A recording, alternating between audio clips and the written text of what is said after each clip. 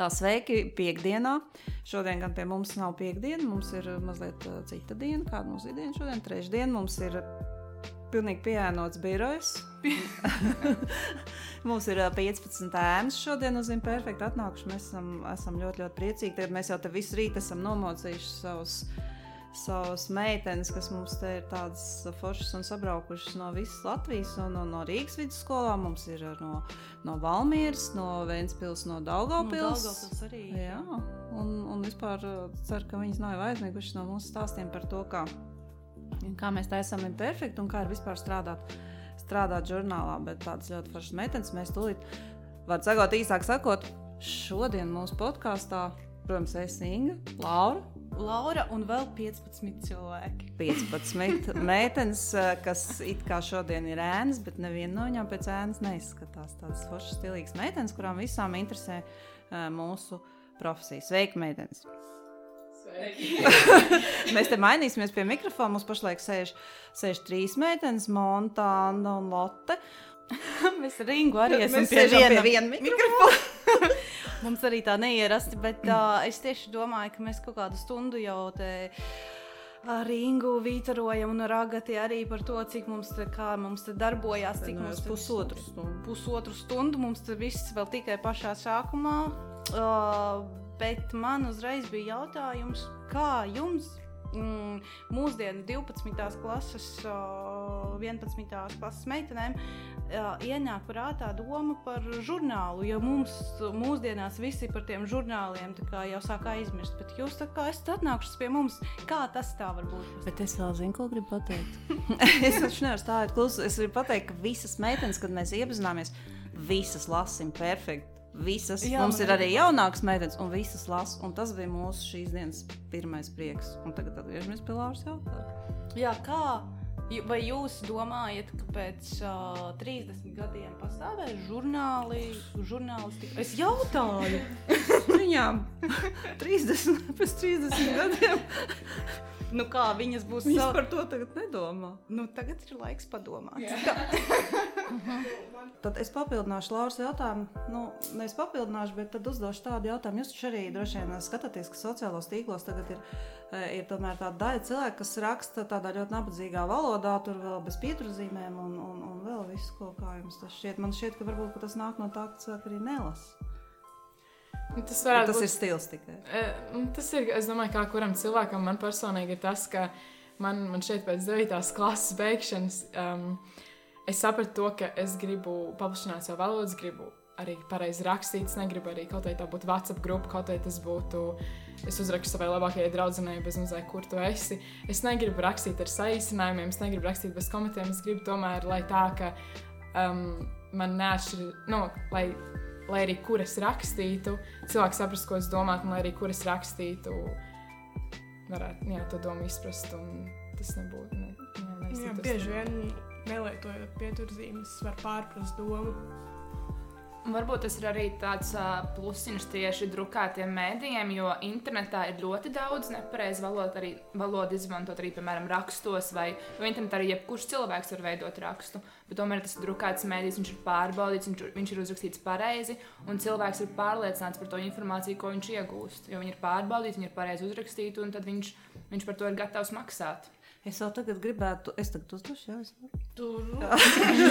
Nē, es vienkārši domāju, es nesen bija tāda diskusija viena, kurā teica, ka jauniešiem veidots žurnāls, ja vispār taisa, viņi tagad ir jātaisa īsos tekstos, neona krāsās, vairāk bildes, vairāk tā kā komiksi, jo jaunieši vispār tagad uztver tikai šādas lietas, toreiz strīdējos pretī, un man šķiet, jūs varēsiet tam apliecināt. Es savu viedokli paužu, ka tā nav, ka tas ir arī kaut kāds, acīm redzot, kaut kāds tirgus pētījumos vai kur balstīts viedoklis, ka jaunieši tagad spēj tikai skatīties Instagramu un vairs, teiksim, 12. klases vai vispār šī Z paudze, ja, ka vispār vairs neuztver neko citu, kā tikai bildes ar parakstiem. Tā taču arī tomēr nav, manuprāt, ne? Noteikti, nē. Tā noteikti nav.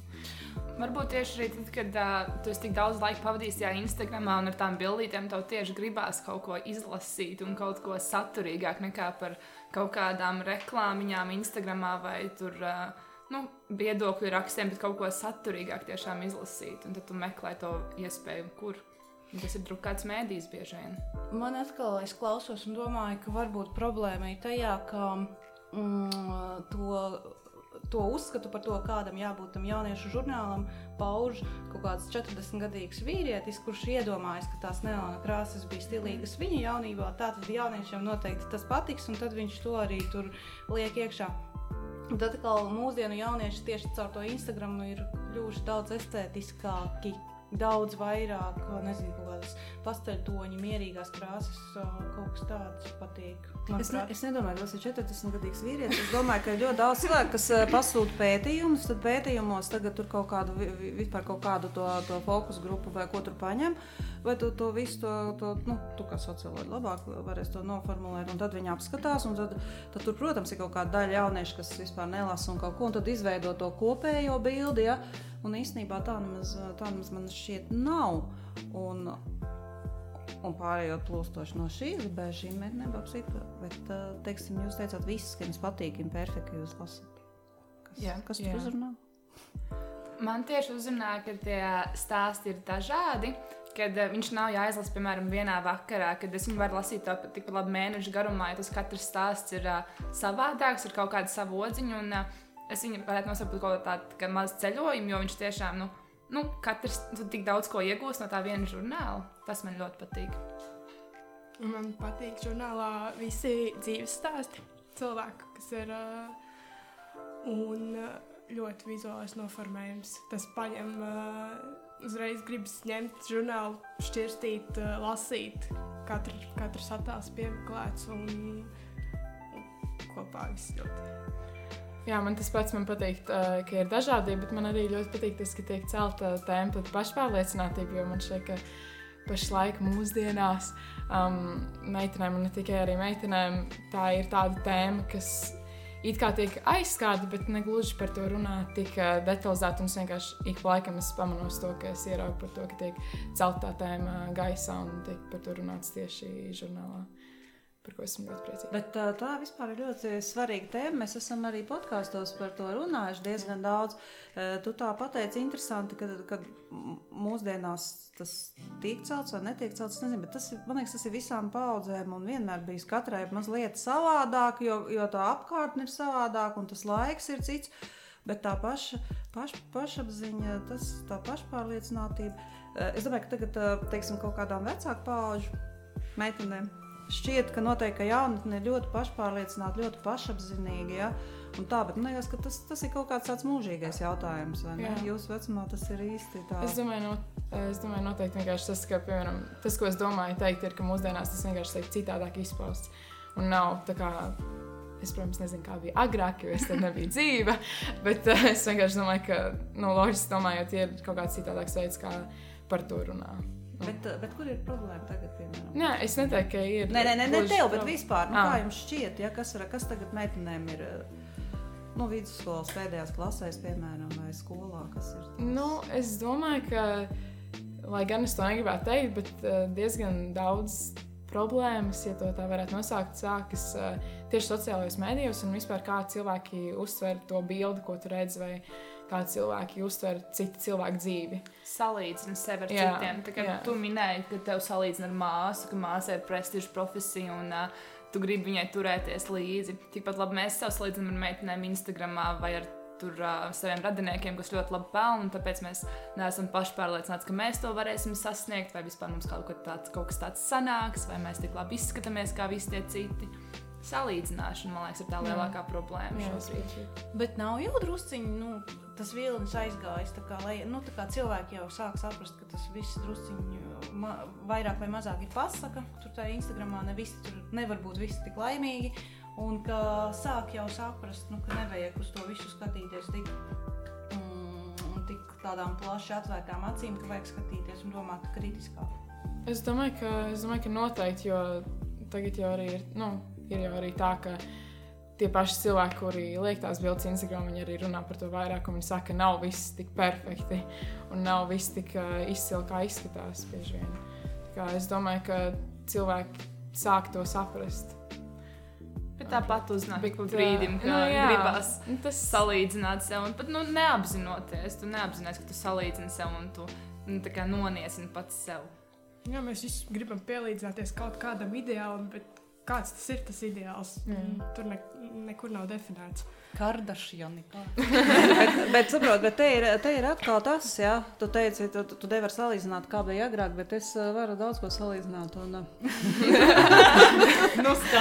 Un cik es piemēram, cik neesmu strādājis arī ar sieviešu žurnāliem un vēl, un tad kaut kādā brīdī ir pārmests, ka sieviešu žurnāli sačakarē visu, ja, jo viss mēģina līdzināties sieviešu žurnāliem.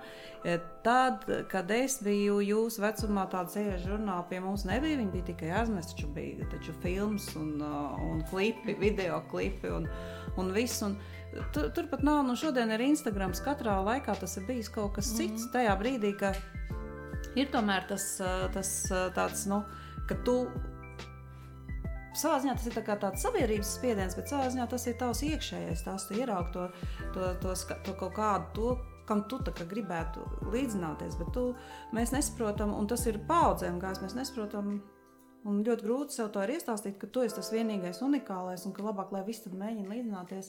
Jo ir jau taču, es nezinu, ir pietiekami daudz dažādu piemēru, kur tajā brīdī cilvēkam pietiek tā iekšējā spēka būt tādam oriģinālam, ja?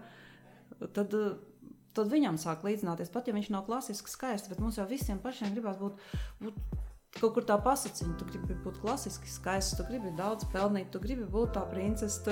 Tā tas ir, un tur nav atšķirība, vai tas ir Instagrams vai kino, vai vienmēr jau atradīsies kaut kur kaut kas, kam cilvēks gribēs līdzināties. Svarīgi būtu saprast, ka izkopt to sevi, kāds tu esi. Man interesanti šķiet, ka pirms tam bija tā kā līdzināšanās kaut kādām zvaigznēm. Tur, es nezinu, kad gribējāt zināt, kā Beyoncé pavada savu tur svētdienas rītu, kā tur Britney Spears matus ir nodzinusi vai izaudzējusi vai kaut kas tam līdzīgs.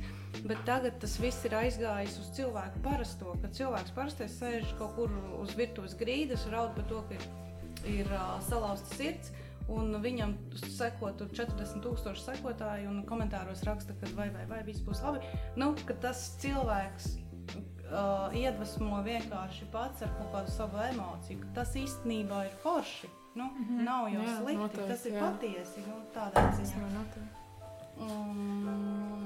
Galvenais, laikam, ir izvēlēties, kam tu tur seko un uz ko tu skaties. Jā, tur pielietot to kritisko domāšanu, varbūt iztīrīt to savu sekotāju, tur to pulku un atstāt tos cilvēkus, kur tevi iedvesmo uz īstām lietām un sakot īstiem cilvēkiem, ar īstām emocijām un īstiem dzīves piemēriem. Bet man liekas, ka ir arī vajadzīga tā katram pašam sevišķi tad, ja tu esi tajā vidusskolas vecumā, ir vajadzīga tur ir vajadzīga tomēr diezgan liela tāda tāda apņemšanās un drosme tā pastāvēt par to savu, jo, ja tas apkārtējais viss tas, kas tur notiek, ir tāds, ļoti daudz cilvēku vispār ir bez savas domāšanas, viņi vienkārši pakļaujās vilnim, un vienam iet pret to vilnu, tur vienmēr, mēs tā zinām visi, jā, tas ir jūsu laikā, tā bija manā laikā, tā bija tā laikā, visos laikos tā bija, tu arī rakstīji. Mobbings, bossings, tu esi arī rakstījusi pat par sevi, ka tu savādāk ģērbies vēl kaut ko, skolas laikā jau. Skolā jau skola, manuprāt, ir tas pirmais tāds sociuma tips, kur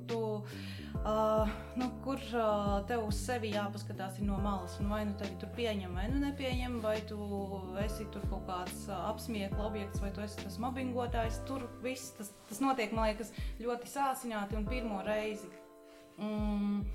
Un tāpēc visiem tur katram ir savs stāsts un katrs kaut ko ir izjutis. Nav tā, ka kādam ir bijusi ideālā skolas dzīve un tad viņš ir izaudzis par ideālu pieaugušo. Tas būtu vispār tik garlaicīgi. Tad viņš arī nodzīvoja un tā viņš arī...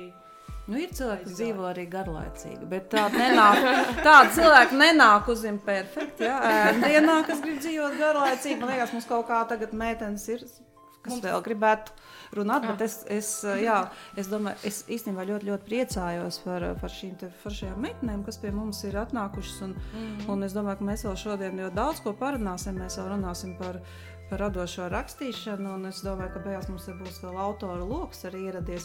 Un tagad mēs, paldies Monta, Anda, Lotte mums nāks. Redz, kā tu tos vārdus atceries? Es atceros. Mums tagad nāks.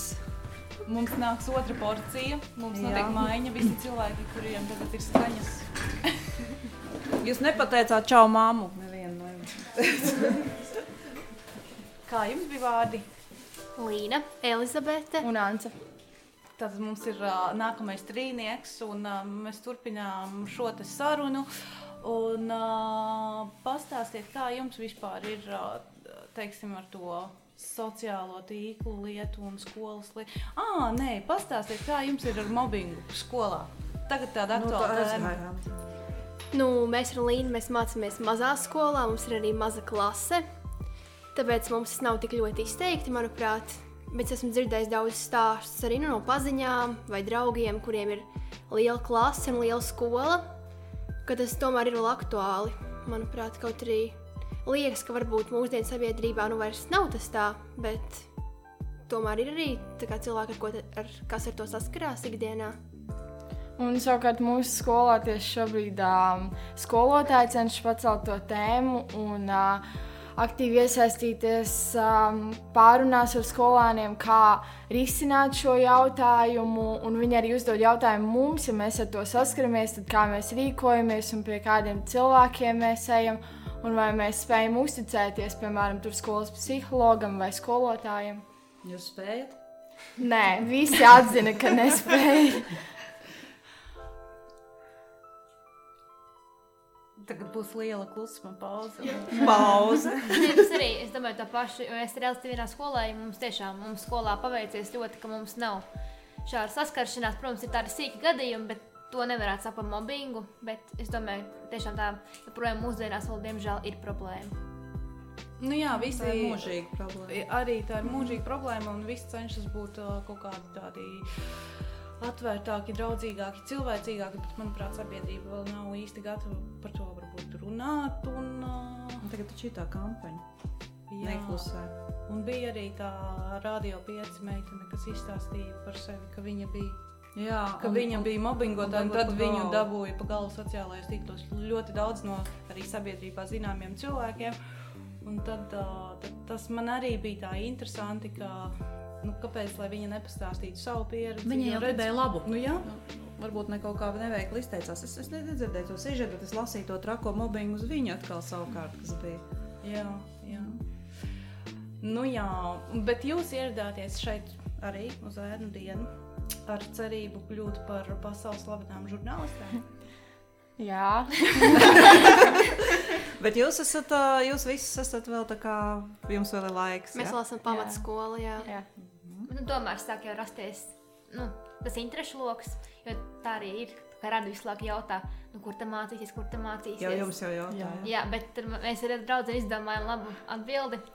Kad iestāšos, tad ar prieku paziņošu, jo tiešām nav vēlības. Ja mūsu skolā ir tikai līdz 9. klasē, un tad, manuprāt, nav nevienas nedēļas, kad nebūtu šis jautājums, kur mācīsies tālāk, ko domāt tālāk dzīvē. Mums pat ir tāda skolā profesija, kā, man liekas, karjeras konsultants, un bieži vien ir, tā kā klasē ir kopīgi pasākumi, kur tiek runāts par to profesiju, un tad arī tiek pacelts tas temats par, kas tad tu būsi un kas tu būsi, un tāds liels klusums, un īsti jau neviens vēl nezina, bet tiek izdarīts tas spiediens no skolotāja puses, ka būtu jau tā kā jāzina. Man tas neliekas īsti pareizi. Bet vistrakākais, jūs domājat, ka uz vecākiem nav spiediens? Ziniet, kāds uz vecākiem ir spiediens? Uz vecākiem ir spiediens. Un ko tad viņš darīs tālāk? Un tam vecākam kaut kas ir tur, jā. Un man ir 2 dēli, jā. Un viens ir tikai tā kā bakalaurs pabeidzis. Un man arī visu laiku prasa, un ko tad viņš tālāk darīs? Kur tad viņš maģistratūrā un visu laiku? Arī tiem jūsu vecākiem. Un ja tas vecāks nezin, ko atbildēt, tad tie citi vecāki, un tad mēs atkal nonākam pie tā sabiedrības spiediena. Sabiedrība visu laiku vienkārši spiež, bet tas nav arī tikai par skolu, tas ir tāpat kā attiecībās. Tu esi attiecībās, tev visu laiku prasa, kad jūs precēsieties. Un pēc tam, kur tad bērns ir? Un tad, kad ir pirmais, saka, kāpēc jums otrs nav? Jā, un tas un tikai 2 jums būs. Un tad, kad ir 3, vai tad jums 3 nav pa daudz? Jā, un ja 4, tie jau galīgi. Jo Visu laiku kāds zina labāk. jā, un tā, kaut kā tā mums ir, tomēr mēs nedzīvojam te vienam šai pasaulē, tomēr mēs viens otru kaut kā arī ietekmējam, un te ir arī mans otrs jautājums. Kā jums šķiet, ka vai ar rakstīšanu vai ar žurnālistiku ir iespējams citam kaut ko pastāstīt, ietekmēt, mainīt viedokli vai pats sev kaut ko mainīt? Es domāju, ka jā, tas ir iespējams, jo ja tas raksts ir gan spēcīgs un ja ir ielikt kaut kāda doma, tad tas lasītājs, viņš to informāciju uzņem un viņš viņu ielaiž tā kā sevī un apstrādā, un gan jau tas ietekmē noteikti. Arī mana mamma, lasot žurnālus, manuprāt, ļoti ietekmējās no tiem rakstiem. Dažkārt pozitīvā, dažkārt ne tik pozitīvā. Tad vai šito sīkāk? Labāk nē. Ko nozīmē ne pozitīvi? Tas ir arī par imperfektu? Nē, nē. Manuprāt, varbūt nemainīt viedokli, vismaz krasi nē, bet noteikti likt aizdomāties. Un tu izlasi rakstu, un tad tu, kaut vai, kas tagad ir liels tēmas globālā sasilšana, un tad tu aizdomājies par to, ko tu dari, ko varbūt tu varētu darīt, ko tu nedari pilnībā. Man liekas, raksti parasti mudina cilvēkus domāt, vai vismaz sāka domāt. Un tā tie žurnālisti vismaz cenšas viņus rakstīt lielākoties. Daži. Nē, labi. Jā, tā ir. Tas tomēr ir tavs darbs, tu jau viņu tā bezjēdzīgi nesēdi un neraksti vienkārši tāpēc, lai būtu kaut ko uzrakstījis. Vienkārši tāpat. Ja kādam ir jānodod, jāizpilda pēdējā dienā laukums, es nešaubos, ka kāds tieši tā arī dara. Bet jūs tā kā lasat kaut kādus preses izdevumus, jūs Imperfekt lasat vai meiteni Imperfekt vai meiteni? Es Imperfekt lasu neilgu laiku, bet tas man tiešām iedvesmo, bet kas attiecās pārējiem žurnāliem īsti nē, es vairāk lasu grāmatas, un tā kā Imperfekt ir tāds diezgan saturīgs, un viņš ir līdzīgs grāmatai, tā kā tas ir grāmatu žurnāls, tad tad es lasu arī Imperfekt. Es arī lasu Imperfekt. Es arī lasu Imperfekt, bet es diemžēl man neesmu lasījis Imperfekt. Meiteni gribu pieķerties tam klāt, dabūt rokās, bet... Dabūs rokās. Jā, Imperfekt es lasu, pateicoties vecmāmiņai, viņai nepatīk, kas viņa tā sauca, viņa ļoti tāda stilīga un tā. Un viņa mums jāizgudro jaunas nosaukums. Jā, tiešām. Stilīgajām vecmāmiņām. Viņa sāka lasīt Imperfekt, viņai ārkārtīgi iepatikās. Un tad viņa man teica, iznāc tāds žurnāls Imperfekt, es lasīju, es teicu, nē. Un tad es arī sāku lasījumu, katru reizi, kā viņai ir, tās iedarās pie viņas ciemos un arī izlasu. Mums ir uzdevums, mums jāizgudro. Jo tad, kad es būšu vecmāmiņa, nepatiks man sauc par vecmāmiņu, es vispār neizturēšu to. Man vajag kaut kā citu, jums ir uzdevums padomāt.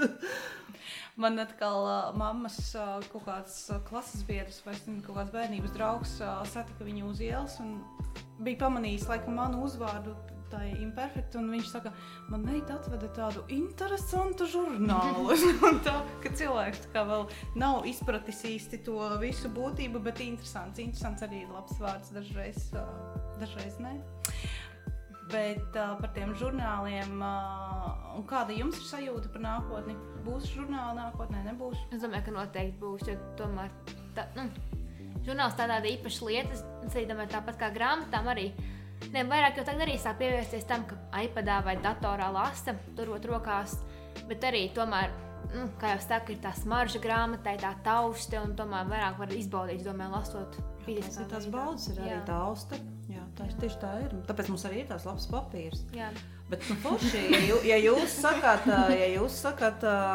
kā mūsu jaunākās šeit dalībnieces sakat, ka žurnāli būs, tad jau tiešām būs, jo būs tik ilgi, kamēr jūs lasīsiet. Jo ir jau, protams, arī tā versija, ka tagad vēl ir pēdējie, kas lasa, ka, stilīgās vecmāmiņas, pēc tam jau tālāk jau nāk jaunatni, kur tikai skatīsies bildītes, atgriezīsies pie Donalda Daka. Jā, starp citu, man mājās ir Donalda Daka, baigie krājumi.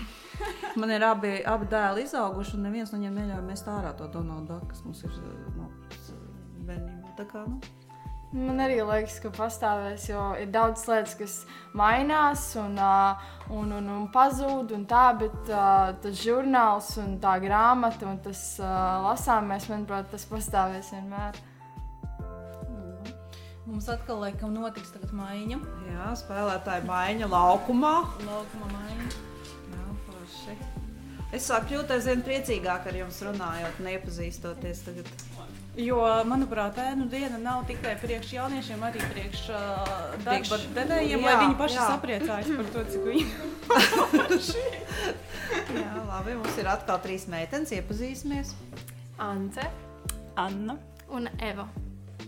Ance, Anna un Eva. Un Anna vispār mums ir braukusi no Daugavpils. Mums vispār ir meitenes no tālu ceļu. Cikos tu šodien no Jā, rīta cikos tu piecēlies? izbrauc? 5. Wow! Jā. Mums drīz būs pusdienas, būs enerģijas lādiņš atpakaļ, viss būs kārtībā. Es tik 5 pieceļos, tā ka man kaut kur jālido. Un kā tu izlēmi no Daugavpils braukt uz Rīgu, rakā pilnīgi šitādu gabalu? Nu, vispār visi mani klases biedri brauc uz Rīgu. Jā, Ēnu diena, jā. Nu, jo nav tik daudz izvēles tieši Daugavpilī. Nu, tā nolēmu. Nu, mani interesē tieši žurnālistika, un es vispār neredzu neko, kas mani interesētu tieši Daugavpilī. Nu, tā. Tieši no tādiem izdevumiem. Jā. Nu, jā. Bet Imperfekta patīk. Tu vispār esi... Imperfekta vispār aiziet līdz Daugavpilī? Nē.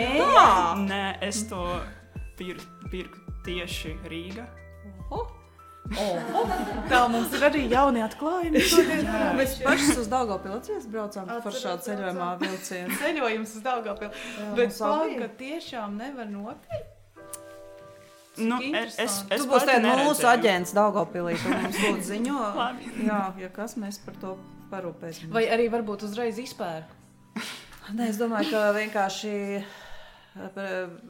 preses servisam varbūt šķiet, ka Daugavpilī neviens mums nelasīs. Tā arī var gadīties. Bet Es lasīšu. Bet es domāju, ka kur ir lieliski iespēja tā kā arī iepazīstināt arī tev pašai savus kaut kādus jauniešus un draugus ar tādu žurnālu. Un, jā. Nu, meitenes, pastāstiet par sevi mazliet, vai uzdodiet mums tagad kādu jautājumu. Tā. Nu, es esmu 1. gada ēndienā, es mācos 9. klasē. Pagājušajā gadā es pieteicos uz citu žurnālistikas firmu, kuras vēlējos arī jānot, bet man diemžēl nepieņēma. Laikam nebija pietiekami spēcīga varbūt motivācijas vēstule. Un jā, es ļoti priecājos, ka man šogad ir tāda iespēja, tieši pirms vidusskolas sākšanas. Un man jau ļoti patīk un jūtos ļoti iedvesmota. Un patīkami iespēja dota. Viss mēs šodienu varam beigt. Super. Forši. Nu, klusētā, mums klusēt. No kurienes atbrauci? No Rīgas. No Rīgas. Bet re, kur mums klusētās. Jā, esmu Ance, un es arī esmu pirmo reizi ēndienā, un pavisam nesen man nāca tā apjausma, ka varbūt es gribētu nākotnē strādāt tādā žurnālistikas jomā, tāpēc es tiešām gribēju šeit būt, es ļoti priecīgi šeit būt un uzzināt, kā tad top žurnāls. Kaut ko arī uzzināju taču. Noteikti. No rīta, Es tajā jau pusotrā jūtos stundā. ļoti Super. Jā, Jūs arī mūs iedvesmot. Man jāsaka, es arī jūtos Es jūtos ļoti labi darba diena man šodien. Jo jāatzīst, ka man pašai arī bija tāda nedaudz baža, ka mums jau īsti nav ko tik tā interesanti jums tur tā kā vest un rādīt. Nu tā kā, ja pieņemsim, jūs būtu televīzijā un tad jums tur varbūt Pa dentējiem stāviem. Jā, tur kaut kādas kameras būtu, nu tas viss tā. Mēs varam sev parādīt to. Bet, redz, kā mēs, protams, tomēr ievilkt ar saviem stāstiem iekšā. Un forši, ka jūs esat šeit. Un varbūt jums ir kaut kāds tāds jautājums, ko jūs ļoti gribētu uzdot par šo sfēru vai par kaut ko. Bet varbūt, ka mēs jau esam gandrīz uz visiem jautājumiem atbildējuši. Man ir jautājums. Ko, piemēram, kā man 9. klases skolniecei, jūs ieteikt darīt ikdienā, lai nākotnē nodrošinātu lielākas iespējas vai vairāk zināšanu, lai varētu nostabilizēt savu karjeru žurnālistikā, kā piemēram? Es tev pilnīgi noteikti varu ieteikt lasīt daudz grāmatu. daļliteratūras grāmatas, labas grāmatas, dažādas grāmatas.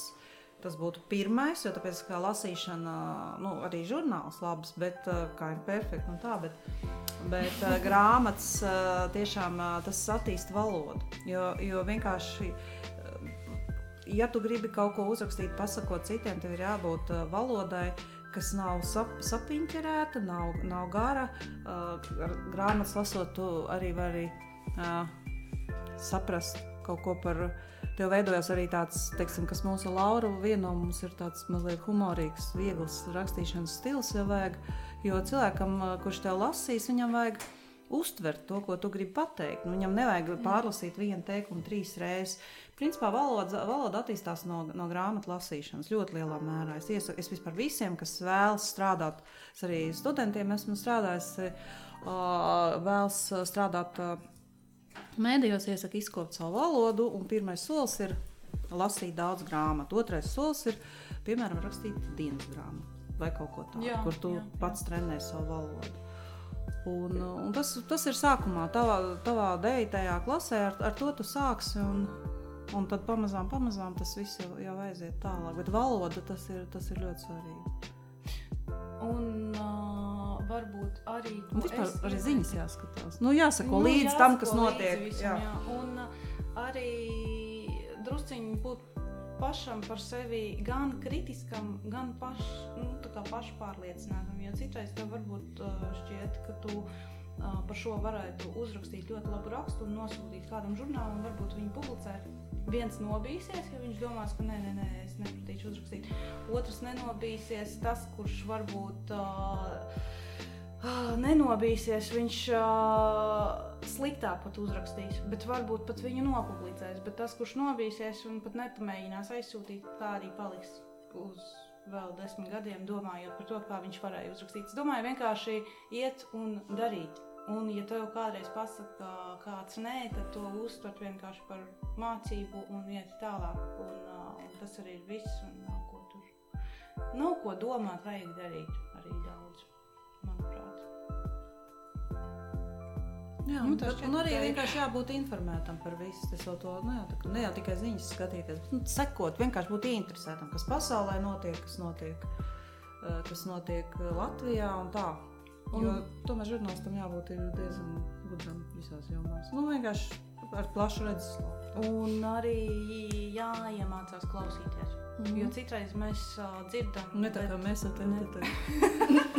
Nē, bet citreiz ir tā, ka tu it kā klausies to cilvēku, bet tu nedzirdi. Ir jāiemācās ieklausīties gan to, ko viņš saka, bet to, ko viņš arī ar šo emociju pauž. Izprast cilvēku, iemācīties, iejusties, attīstīt empātiju. Tā kā jāmīl cilvēks, manuprāt, ir. Jā. Ir jābūt ieinteresētam tajā, ko viņš tev stāsta un kā tu to stāstu gribi pasniegt tālāk. Ja tev tas neinteresē, tu nekad neko gudru tur neuzrakstīsi. Ja tu interesē tikai pats sev. Kaut kā tā. Mums ir atkal nomaiņa. Mums ir pulkstens, viņa mums steidziņa, un mēs tagad dosimies īstenībā. Es pastāstīšu, kamēr meitenes mainās.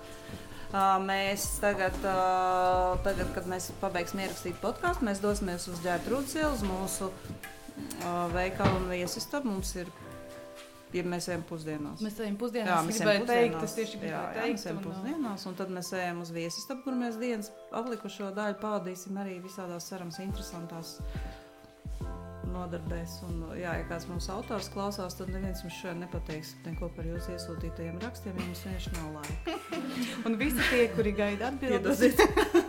Jā, uz e-pastiem arī šodien atbildēts netiks. 15 meitenes šeit, ja? Tātad pie mums tagad ir pie mikrofona tāda Daniela. Vēl viena Daniela. Un Laura. Mums ir daudz Lauras un daudz vēl bija... Kas? Ances, jā. Un arī Danielas rekordīgas. Un jūs esat atbraukušas vai atnākušas no? Mēs no Salaspils. Un es no Rīgas otrās ģimnāzijas. Pastāstiet mums. Kā jūs te pie mums uz imperfektu nonācāt? Kāpēc jūs negājāt pieņems mums kaut kādu, nezinu? Tu tev atbildēs tāpēc, ka viņi nepiedāvāja. Jā. Tas tāds jautājums. Nē, es iedomājos tā, es nezinu, uz kaut kādu tur, labi, viss, jā tāpēc jūs esat šeit. Es varu pateikt to, ka man bija 2 izvēles, vai iet uz dienas biznesu, vai šeit. Bet, tad es tā padomāju un izdomāju, ka šis žurnāls tomēr ir vairāk, viņš ir lielāks, un viņš ir plašāks, un viņš ir savā ziņā līdzīgāks grāmatai. Man ļoti patīk lasīt grāmatas. Tas, ko es vēl gribētu piebilst, bišķiņ atkāpīt, un arī uz to literatūras nozīmi, ko jūs pirms tam pieminējāt. Apmēram pirms gada mans diriģents, Edgars Vitovs, zināms diezgan, viņš bija arī mans mūzikas skolotājs, un mēs analizējām Roko par Lāču plēsis, un viņš vienā brīdī sāka stāstīt mums par latviešu valodas nozīmi. Un viņš arī pieminēja to, ka latviešu valoda, ja viņā neviens nerunās, ja tieši latviešu valodā neviens nepublicēs nekādus tekstus, zinātniskos, ne populārzinātniskos, neko citu, tā valoda vienkārši nomirs. Un principā latviešu valoda ir vajadzīga tikai mums. Nevienam citam, pat ne Eiropā, ne Amerikā, nekur, patiesībā tā valoda nav vajadzīga un nav interesanta. Un ir manā draugu lokā ir tā, ka jaunieši saprot, ka ir jālasa tās grāmatas, bet viņi viņas īsti nelasa un ir arī daudz darbu. Bet ļoti daudzām meitenēm, manām draudzenēm patīk pašķirstīt kādu žurnālu vai paņemt mammas žurnālu, jo tas tev neuzliek tādu grāmatas slogu, ka tev nav jāizlasa tās 300 lapus. Un tu vari vienkārši izlasīt kaut ko, kas ir 5 lapas garš, un tev pa tēmai patīk. Bet tas, ko es gribētu uzsvērt kā beigi nozīmīgu, ir tas, ka šie teksti, tie pašā imperfektā, viņi ir kvalitatīvi, viņi ir stilistiski pareizi, viņi ir labā valodā uzrakstīti, un cilvēki pat īsti neapzinās, ka pat lasot žurnālus, viņi var arī uzlabot savu valodu, ne tikai grāmatās to var darīt. Tāpēc es arī esmu šeit, un man arī interesanti paskatīties, kā tas tieši šādā radošā gaisotnē tiek darīts. Tas ir ļoti nozīmīgi, ko jūs šeit darīt. Priecīgāks ar katru līst. Savukārt, es izvēlējos ēnot tieši imperfekti, tāpēc, ka 144 lapas puses tā vairs nav joka lieta. Un, labi, es uzskatu, ka arī visi citi žurnāli, tur ir ieguldīts liels darbs, un tas ir nozīmīgi arī mums visiem pārējiem, bet tieši jūs ar to savu nozīmīgumu un to ielikto domu tiešām dodat mums ļoti daudz iedvesmas. Es nevarēšu vairs arī pajautāt. Pilnīgi. Smaid, bet aizies mājās. Un es vēlējos jūs ēnot, jo ikdienā es rakstu skolas avīzē, un tas man likās ļoti saistoši, jo man patīk rakstīt. Tā tāda mana sirdslieta. Tāpēc, izvēlējos jūs ēnot šodien. Jā, super, mēs šeit priecājamies. Jūs arī teicāt, ka tas darbs ir 80% no mūsu visas dzīves, un ja mēs atrodam kaut ko tādu, kas patīk, un ja mēs vēl pelnam naudu, tad vispār superīgi, es nezinu. Jā, superīgi. Ja vēl pelnam naudu, vēl superīgi. Bet tu minēji skolas avīzi. Jā. Ko jūs, rakstat skolas avīzi? Par ko jūs rakstat? Kas notiek? Mums ir dažādas intervijas ar skolēniem, skolotājiem, arī rakstam par kaut kādiem klases braucieniem, kaut kādām vienkārši aktuālām lietām, kas notiek mūsu skolā. Kurā skolā? Salaspils 1. vidusskolā. Par šodienu mēs arī noteikti uzrakstīsim. Un jums tas tiek printēts un tas tiek kaut kā katram izdalīts? Jā. Mums tas tiek izdalīts skolotājiem, protams, nav tik lielā apjomā kā jums, bet mums arī ir digitālā avīze skolas mājaslapā, tāpēc arī tur var lasīt. Bet mums ir melnkrāsā, melnbalta. Tas jau stilīgi. Tagad redz, atkal kaut kas nāk atpakaļ, ja? Un mēs arī aprakstam notikumus, kas ir bijuši, tur kaut kādus konkursus, kas uzvarēja, vai skolām padoms rīkotos, tur reklamējam un tā tālāk. Tas ir kā informācijas avots vairāk. Meitenes, un kas ir, mēs te visas šādas un tādas par pašapziņu parunājām, par mobbingu, par ko mēs vēl par visu parunājām, par spiedienu izvēlēties nākotnes profesiju, par influenceriem. Kas ir tas jautājums, kas jums, piemēram, šķiet tāds, nozīmīgs šajā dzīves brīdī jūs? Bez viss tā, ko mēs jau runājām, vai arī no tā, ko mēs jau runājām? Tas, kas mani vienmēr ļoti ir uztraucis, īpaši es to novēroju savā draudzenlokā, ir šī sevis nemīlēšana. Ļoti daudzām meitenēm ir problēma, ka viņas tīri teorētiski apzinās, ka jā, es esmu smuka, jā, tur puiši uz mani skatās, vēl tur kas, jā, tur man gari smuki mati, bet tajā pašā laikā viņas, arī skatoties citām meitenēm, tā ir tāpat sev salīdzināšana, bet viņas nejūtas par sevi pārliecinātas, viņas nejūtas cienīgas kaut kādas mīlestības, vēl kaut kā. Un tad es skatos uz tām meitenēm, un es domāju, tu esi stulba? Tā kā, kāpēc tu tā domā? Kādreiz man arī tā bija, bet es piefiksēju to mirkli, ka no tiem pašiem sociālajiem tīkliem es sakoju dažām meitenēm, influencerēm, kuras tā kā proklamēja to sevis mīlēšanu. Un tad es sāku saprast, ka ja vairāku gadu garumā tev katru dienu tā meitena storijā saka, viņa par sevi saka, ka viņa ir smuka, un viņa saka, ka tu esi smuka, kaut kā viņa tev nemaz nepazīst, tev tas tomēr sakrājās galvā, zemapziņā iesēžas, un tu arī tā sāc domāt. Un tāpēc jūs arī runājāt par to, vai tie raksti spēj kaut kā palīdzēt. Ja tev regulāri no vairākām pusēm kāds tiešām saka, ka tu esi cienīga dabūt to, ko tu vēlies, tu esi cienīga tās mīlestības vēl kaut kā, tad tu to arī dabūsi. Un ļoti daudz meitenes vienkārši, tā sanāk, ka viņām nav šī spiediena pozitīvā, un viņas to arī īsti nesaprot. Un to es arī cenšos visām savām draudzenēm teikt, ka, aiziet pasties spogulī, papriecājies. Mālēs. Mums bija vasarā nometne, tu esi laba tieši šādi. Un man būs jārunā tagad sieviešu festivālā 29. februārī, lai es esmu laba diezgan, būs man tāda tēma, tā ka tas ir aktuāli. Jā, tiešām. Bet es nezinu, man liekas, ir arī sevi jāciena, lai kāds cits tevi cienītu. Jo, ja tu rādi, ka tu sevi nemīli, tu uzvedies tā nevisai, tad arī citi pret tevi uzvedīsies tieši tāpat. Kā ir uzvedies tā nevisai, kad sevi nemīli? Kad piemēram. Nemāk pieņemt komplimentus. Jā, vai nē, ar augstu paceltu degunu gaisā. Tā, ļauj sev kaut kā. Mobbings, jā, tas pats. Nedrīkst ļaut sev aizvainot. Es piekrītu. Jā, tā ir, jā. Nē, es arī tam visam piekrītu, bet kāpēc tas tā ir? Kāpēc mums šķiet?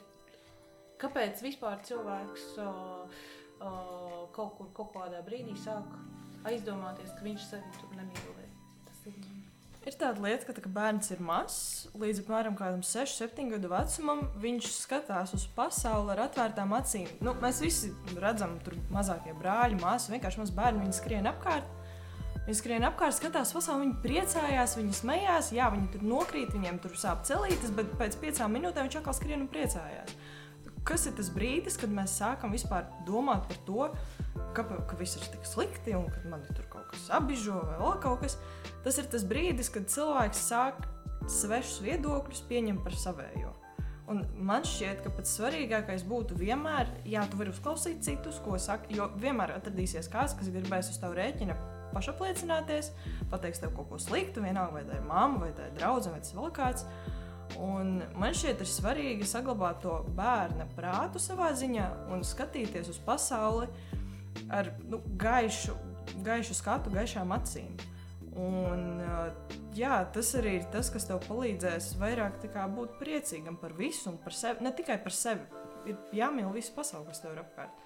Tad tu arī tā kā nepakļausies tik ļotam sabiedrības spiedienam. Tad es jau pilnīgi redzu, ka tu slēju rakstu vienā žurnālā par šo, ja tev jau viss ir skaidrs. Perfektā līmenī jau šī lieta. Nē, es tieši... Viegli jau ir pateikt, bet protams, jā. Pašam ar to tik galā nav vienmēr tik viegli. Un nē, bet ir arī labi, ka ir tāda kaut kāda tur cīņa neliela arī ar sevi, jo ja mēs visu laiku staigātu ar augstu paceltu degunu, tad arī jau nebūtu, varbūt, jau, ja tas būtu tādā neveselīgā līmenī un viens otrā nemaz neieklausītos un visu staigāt apkārt.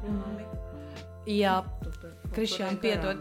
Un, var sakot, manuprāt, ir vienkārši jābūt labsirdīgam un jāpieņem un jāmīl pasauli savu apkārt, tad arī viss kārtībā. Un cilvēki jāmīl ir. Sevi ir jāmīl, cilvēki jāmīl. Es domāju, ka teiksim, jūs interesē žurnālistika vai kaut ko tādu darīt, žurnāls veidot vai, vienalga kāda šī vieta. Principā tā viena lieta, lai dabūtu auditorija, respektīvi tos cilvēkus, kas jūsos klausās un jūs lasa, ir tieši tas, ka jums ir jāmīl cilvēki un jūs nedrīkstat sevi pacelt augstāk par viņiem, jo cilvēkiem kaitina. Ir mums arī tādi, man liekas, tagad varbūt mazāk, bet ir preses izdevumi vai raidījumi, kur it kā uz tevi skatās no augšas, ja? Tur sēž gudrie vai raksta gudrie, un tu esi tas tā kā, tas nedarbojas. Tu uzreiz jūti, tas ir enerģētiskā uz kādu līmenī. darbojas, bet to ļoti jūt. Jā, to ļoti jūt. Tad patiesam jābūt ir un tiešām ar tādu mīlestību un vēlēšanos cilvēkiem kaut ko iedot. Es tieši par kaut ko domāju, pieņemsim, kāpēc visai Latvijai patīk Renārs Kaupers. Tāpēc, ka viņš ir sirsnīgs, labestīgs, harizmātisks, viņš sevi neceļ ne augstāk, viņš arī sevi neliek zemāk, viņš vienkārši ir labs cilvēks. Viņš ir savējs. Jā, un tas ir tāds svarīgs faktors, bet man liekas, ka mums jāuztais nomaiņa. Jā, jo tur būs jāiet. Jo mums ir jāiet, un citiem būs apnicis klausīties. Mums tagad paliek. Super, mums ir pēdējais trīnieks. Ir viss pārējais. Visas meitenes mums ir un varbūt mums ir vēl kāds, kas četrniekā nosēžas. Pagaidi. 15. Nu jā. 5 x 3. Viss kārtībā. Tagad būs teikt. Nē, bet es pēc sejām skatos, man liekas, ka viss ir. Jā, Labi, mums te tagad ir atnākušas 3. Vienu mēs pazīstam, tā ir Lauriņa nometnes. Viņa superīgi dejoja, superīgi vienkārši dejoja. Viņa arī visu kaut ko citu superīgi. Jā, bet dejoja vienkārši, es biju šokā, kā Laura dejoja. Laura mēs pazīstam. Laura bija mūsu vasaras nometnē, ap citu mums šovasar arī būs 3 nometnes. Laura, tu brauc pie mums nometnes? Ja būs laika, jā. Labi, iepazīstamies. Jā, es esmu Viktorija. Un Līva. Un Laura. Un jūs esat no kurienes? Mārupe. Rīga. Jūrmala. Paklā, jums nevajadzēja samainīties vienkārši, lai Laura labāk dzird. Tu domā, ka... Jā, tāpēc, ka Laura sēž uz zemāk. Jā. Jā. Jūs varat samainīties. Krēsnē. Mums? Jā.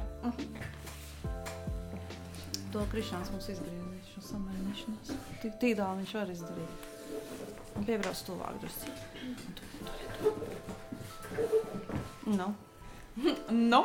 Ko tad mēs te šodien, jūsu kaut kāds redzējums par šo dienu, ko jūs gribat no šīs dienas?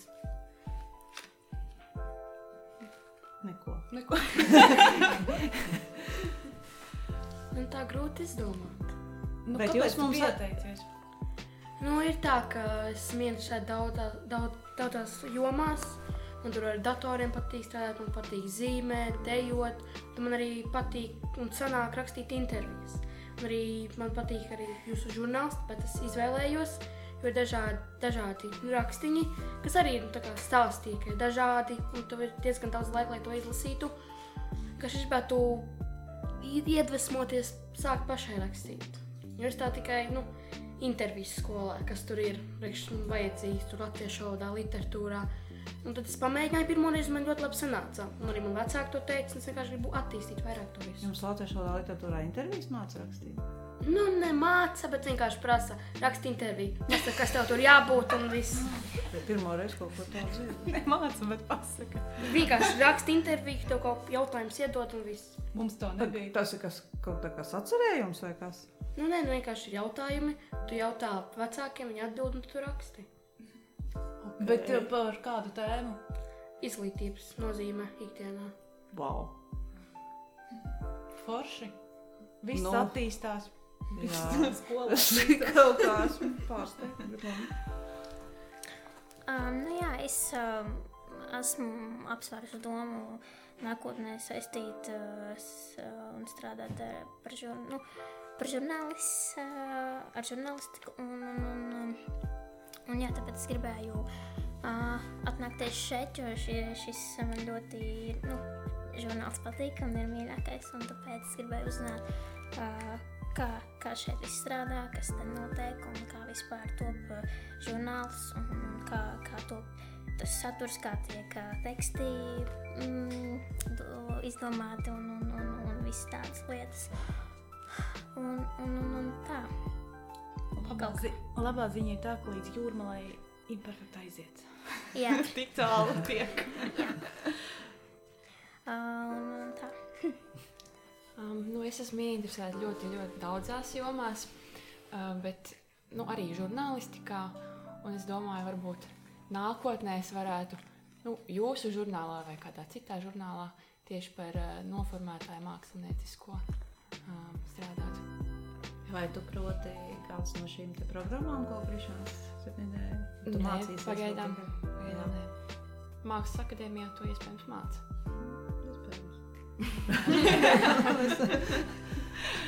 Iespējams, mums, vispār tās Latvijā ir problēma, zinām, jo tieši tādu žurnālu, man liekas, tās visas dizaina lietas, tās tomēr cilvēki apgūst paši kaut kā, paralēli studijām. Vai arī kursi kaut kādi. Jā. Es starp citu arī gribētu kādreiz apgūt, man patīk tas viss, kā vizuāli tas tiek likts kopā arī.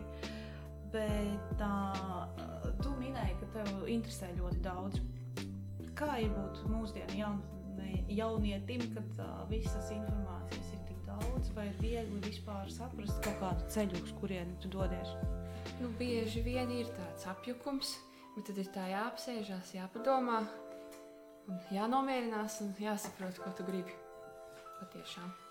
Un kā jums šķiet, teiksim, tā ēndiena šodien, mēs esam tagad jau, jau mēs esam pagad, cik mēs esam šeit jau pavadījuši, mēs esam tagad tās jau pusdienas nokavējuši.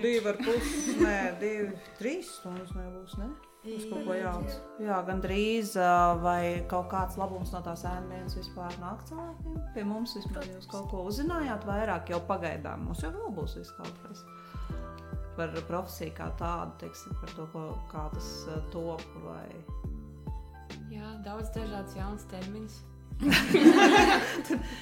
Cerams, ka saprotam. Zilonis to paliks prātā, jā.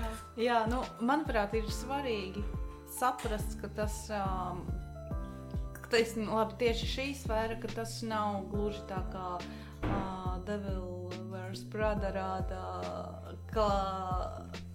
tas notiek. Tu zini, kas tur nav neiebrauc tas iekšā, tas kronšteins ar apģērbiem, un neviens stilists tev neapģērb tā, lai tu vari iet ielās. Tas patiešām nav, ja? Latvijā. Jā, Latvijā tā nav. Nevis varbūt, bet ārzemēs esmu dzirdējusi, ka man viena pazīstama meitene brauca uz Londonā, manuprāt, Vogue izdevniecībā, un viņa teica, bet tiešām tāda sajūta arī bija, ka es esmu tā kā kino kadrā iekāpusi. Ka tur tā es domāju, vienkārši kaut kas jau ir no tiem kadriem arī pie mums. Jā, vienkārši, lai ir tā izpratne par to, kā tas notiek, varbūt īstenībā, un tāpat kā,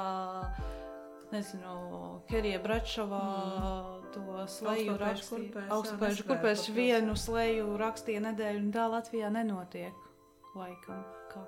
Bet tas vispār tas ir tāda Latvijas lieta, jo pasaulē jau tomēr vēl tur viss pagaidām notiek, un tas ir savādāk. Mēs esam tādi, bet mums arī ir forši, mums arī viss notiek. Galvenais, ka tu pats esi forši, ka tev ir galvā visādas idejas visu laiku, ka tu nečīkst, nepīkst, ja? Un redzi, piemēram, šodien mēs uzzinājām tik daudz, ka meitenes skolnieces labprāt lasa, ka viņas tic, ka būs žurnāli. Un ja viņas lasa, un ja viņas tam tic, tad tiešām arī būs, jo tā jau būs paudze, kas nodrošinās to pēctecību, ja? Un es domāju, ka ir forši, kad ir šāda tā ēndiena. Mēs bijām bišķi nobijušies, tāpēc, ka mēs domājam, ak Dievs. Godīgi sakot, tas nejauši kļūdas dēļ apstiprināja sev 7 ēnas. Ar tehnoloģijām mēs esam uz jūs. Jā, jo vispār reāli ir, principā es apstiprināju 8, bet vienai nesanāca. Un jūs saprotat, tad galīgi arī nebūtu vairs vispār nevienam, kur apsēsties. Bet mums arī ir prieks, es ceru, ka jūs teicāt, iedvesmojām jūs. Jūs iedvesmojāt noteikti mūs, vismaz man noteikti, un arī droši vien tev arī, vai ne? Un Agatas Maidre, jo tāpēc, ka tomēr ar ko jums arī noteikti, ja jūs vēlaties šajā profesijā strādāt, ir jāsaskarās Ja jūs esat radošā jomā, jums tomēr ir ļoti svarīgs tas tāds feedbacks, atgriezniskā saite, ka jūs saprotat, ka tas, ko jūs darat, jo šeit mēs esam savā tādā kolektīvā, jā, mēs izējām ārā, mēs tur iepazīstamies cilvēkiem, kaut ko rakstam, strādājam, un tad mēs nodrukājam žurnālu, bet mums ir katra atsauksme, reāli katra atsauksme, katrs labs vārds, teiksim, arī, iespējams, arī kritika kādreiz pamatot. Jā, mums tas ir ļoti svarīgi, jo tajā brīdī mēs sajūtam gan motivāciju, gan mēs kaut ko saprotam, ko varbūt daram pareizi vai nepareizi, un tā, un es tiešām domāju, šodien būs tāda traka diena, bet es nezināju, kad jau pulkstenis būs, cik tu tagad 2, es būšu no 15 meitenēm ļoti motivēta strādāt, un tā forši, ka tas tiešām, ka tas ir tā vērts, ko mēs darām, un principā, ka būs vēl žurnāli pēc 30 gadiem, ja? Jo cilvēki viņas lasa jau skolā, vēl aizvien.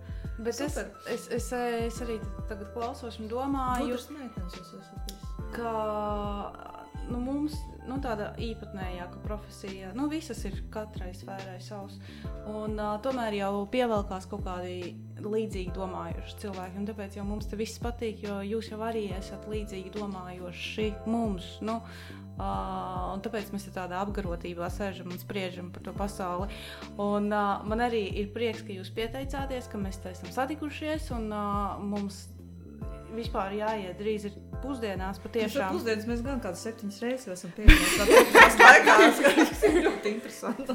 Nē, vienkārši tur viss ir pēc plāna. Un vienkārši kāds savus ēnas necienāja pusdienām, tad viņš tad viņš nokaunaisies nākošam. Ka mums gan bija. Lūk, un man liekas, mums pamazām ir jāsāk atvadīties. Jā, mums šoreiz ir atkal jāsaka čau, un es ceru, ka visiem tiem cilvēkiem, kas mūs šodien klausījās, ir arī tomēr kaut kas, ko pārdomāt no tā, ko meitenes teica. Es arī tieši domāju. Bija diezgan vērtīga saruna, mums arī būs ko padomāt, un es domāju, ka tiešām baigi interesanti mums vējās viss sanāca, un principā mums šodien pie mikrofona bija mēs tev 2, un otrā pusē 15. 17 cilvēki bija šajā podkastā. Es jau plus vēl Krišāns 18 un Agate 19, kas bija iesaistīti. Tātad šis podkasts ir šī perfekta piekdiena. 19 cilvēki viņu veidoja. Es jau jūtu, kāds būs nosaukums podkastam. 19 cilvēki podkastā. 19 cilvēki un ēnas. Jā, labi. Tad viss. Jā. Viss. Dodamies tālāk. Līdz nākošajai piekdienai. Atā. Tā.